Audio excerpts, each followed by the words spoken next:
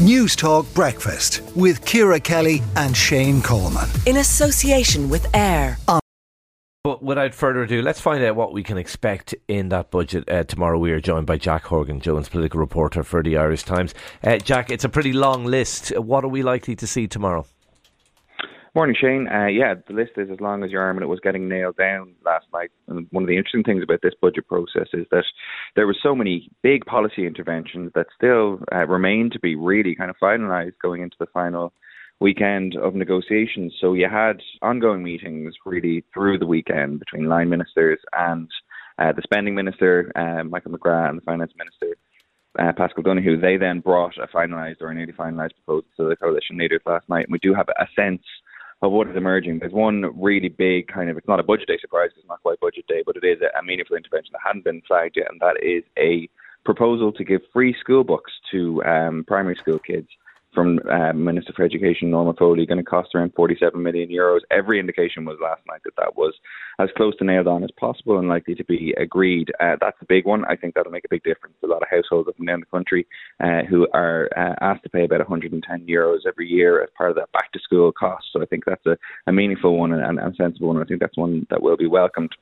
When it comes to the other big ticket items that we were expecting, there was some clarity emerging at least about the proposals that were going across to the leaders last night, if not the final political decisions, as those talks were going well past my deadline anyway, at over around 9:30 or 10 o'clock yesterday evening.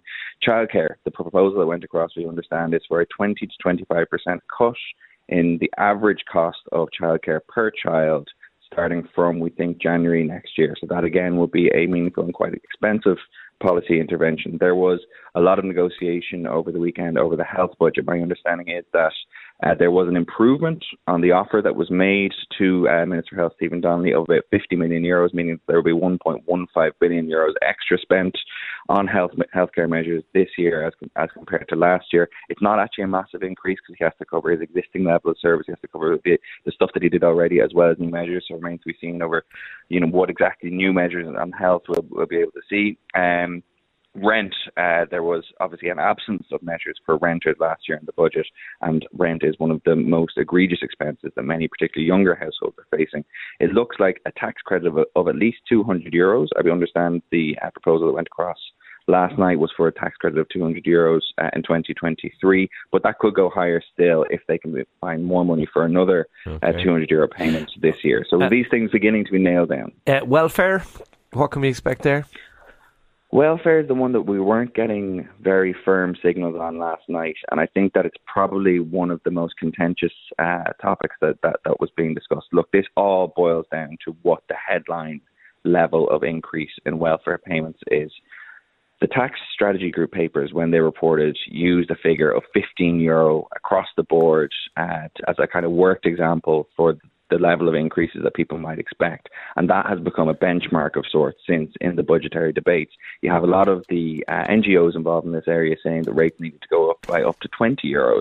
And Heather Humphreys, the Minister for Social Protection, appeared to rule that out last night, but she did appear to be making an effort to try and get as close to that €15 as possible. Now, the problem with that is it's very expensive. It's over 1.1 billion euros by itself, which eats up a lot of the room for new spending. So you'd have to presume that if she does that, something else has to give, whether that's within the welfare budget itself, whether it's targeted measures for lower income families, or whether it's elsewhere. That's one of the things that I think was still remaining to be nailed down last night, and I think a very political decision has to be made on that. I think energy credits, we're looking at €600 a year. Just really briefly, Jack, is there some talk of a cost of living payment for families? Is that likely to happen? Yeah, so we had a little bit of this already, and the discussion was around a double welfare payment or a double child benefit payment before Christmas. That seems to be in the mix, and I would be surprised if it wasn't linked in some way to the wider decision around welfare and the composition of the welfare budget and the interventions around that thereafter, whether it's lasting measures, whether it's one-off measures. But there is work underway to do something in that. We don't get something quite substantial there. OK, Jack Horgan-Jones, political reporter for the Irish Times. As Jack was saying, Ciara, thank you for that. As Jack was saying, Ciara, a list as long as your arm. Yeah. It is. It's going to be the biggest budget giveaway ever, bar none. Even going back to the Charlie McCreevy, Brian Cowan budgets of the noughties, it's going to be far bigger than that. Yeah, and there's a few things I quite like in it. I like the fact that they do appear to be targeting young families, and I think why I like it is because younger people, whether it is known or unknown out there, they don't have the wealth, the buffer of wealth that older people in this country have, and they are very often disadvantaged by tax and other ways. So childcare, kids' school books, children's allowance. Yeah, I like Skillcoot. I like normally. You in fact called for it quite a few weeks ago. And normally people say, well, yeah, and you might say you're normally against universal payments. I think I did say that to you. You did, and you're quite right. I think this is one where there's a good case. But I like the fact that they're trying to get in there and target young people and young families because they are the ones suffering. But it does remind me, you mentioned Charlie McCreevy, it does remind me of those budgets, those giveaway bumper budgets. But there is a difference, and I know we have a massive surplus now, but that was at a time when we were in the Celtic Tiger and we thought that the good times were not going to stop rolling. We know the good times are stopping rolling. We know that we are in trouble, and I worry with so many pressures externally coming in, with us knowing that we're probably going to see employment figures decrease, businesses fold, energy crises continue, inflationary cycles continue, that we know we're in that position spending this kind of money now. Yeah, I worry about it. There is a difference. Sorry, just go back on school books first of all. Hopefully the government will now be able to negotiate a much better deal with publishers and say to them, by the way, you're not bringing out a new issue every couple of years.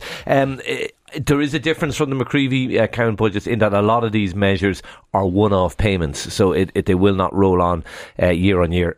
A good deal of them are not one-off measures, so you're right to express that concern. You try and claw back those one-off payments, and it's going to be quite difficult. Oh well, they're not going. It's not clawing them back. You don't have to give them again. A lot of them are one-off, like a double. I know. Welfare. But the energy credit, you don't have to give them every year. So a good deal of the 10+ billion won't be. But you're right. They're still spending a lot of money. The other point I'd make here is they had zero choice politically. If they did not do this, the government probably wouldn't have survived. That's how serious the situation facing households. So I don't think they had any choice. But look, let us know what you think.